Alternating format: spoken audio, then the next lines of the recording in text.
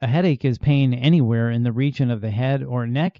It can be a symptom of a number of different conditions of the head and neck. And here to talk with us about headaches and migraines and nowhere to go is Dr. Nick Kolovos, Assistant Professor at Emory School of Medicine, Department of Emergency Medicine Interim Chief Quality Officer for the Physician Group Practices at Emory Healthcare.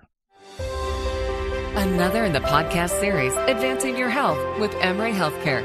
Here's Bill Klaproth. Dr. Kolovos, thank you for your time. So what are the most common types of headaches you treat? Well, there's a number of them out there. I think the most common headache that we see people experiencing is that of a tension headache, and that can often be a headache that's brought on by stress or muscle strain or anxiety, typically starting in the back of the head and the neck area and causing some discomfort. And these types of headaches, as well as others, can last anywhere between 30 minutes to a week. So we hear a lot about migraines. What is the main difference between migraines and tension-type headaches you were just talking about? Yeah, I think the migraine headache is often described as a very intense or more severe type of headache. It can have symptoms that bring on with it nausea. It can have pain behind one eye or one ear. It can have pain to the temple region of the head.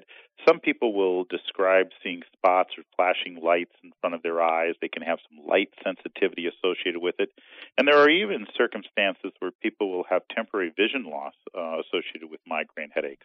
Now, if someone is experiencing those symptoms, is that cause for going to the ER or urgent care or seeing the doctor? Most people that are experiencing the symptoms of a migraine have a knowledge because they've seen it before, they've had it before. And what typically patients should consider is that if this is your typical migraine and it's not something that's causing debilitation, it's not something that came on suddenly, it's not presenting with unusual symptoms, they could typically see their primary care doctor for this. They could also see an urgent care facility for that type of headache. And often those patients are recommended, if they don't have follow-up, to follow up with neurology because they have an exceptional way of managing a lot of these patients. So if there's someone that doesn't have normal migraines, and you were just mentioning someone would know themselves, and this is typically what happens when I have a migraine, for someone where these symptoms are new, when is it time to see the doctor? Yeah, the biggest concern that we have is when somebody has a headache and they come to the emergency department or they tell their doctor, I've never had a headache like this before. This is the worst headache of my life. It came on suddenly. It's causing maybe some nausea or vomiting. Those patients should go to the emergency department, and they're going to require that visit because those unusual symptoms we're going to want to pursue a little bit further. The things that we worry about are going to be things like an aneurysm, a bleed inside of one's brain, or an infection like meningitis. So anybody that presents with a severe headache that started suddenly, is different from prior headaches, or is an absolute new type of presentation, those would be the reasons to go to the emergency department to be evaluated, because you're going to need the advanced studies that are available there. And what about someone that may have a chronic headache, maybe not to the level of a migraine, but a long period of time, say weeks of a constant headache or headache every other day, it's always there. What about someone with those types of symptoms?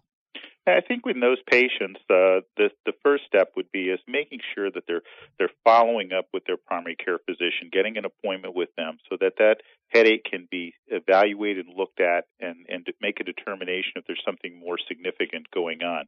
You know, it's important to know that ER physicians, emergency medicine physicians, we're not specialists in headaches and migraine, and our goal is basically to rule out any serious life-threatening problem and to reduce the pain and discomfort that a patient is having.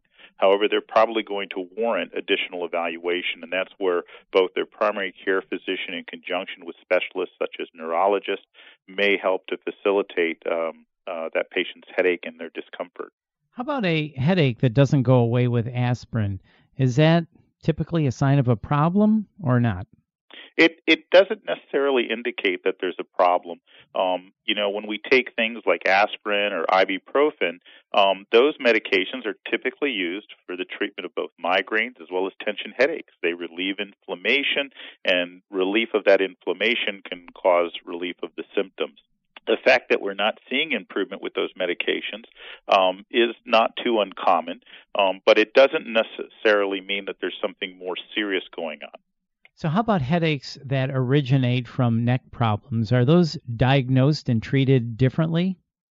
The headaches that are associated with neck problems, the first step is we've got to figure out, if you've never had a headache like this before, maybe you were involved in a motor vehicle accident and you got that whiplash of your neck that caused the muscles in your neck to spasm and tighten up, and that causes that type of tension headache. So part of it is the evaluation by your primary care physician to determine, was this a headache related to some other mechanism? Now, if it's not, and it's just a typical tension headache, which is one of the most common types of headache, then using some medications can potentially help to relieve that. Even potentially some physical therapy and stretching exercises may help as well. Not unusual for folks to be seen by the primary care physician or urgent care for those types of headaches. So you just mentioned medication and physical therapy. How are headaches usually treated? Typically, most headaches are treated with the use of anti-inflammatory medication.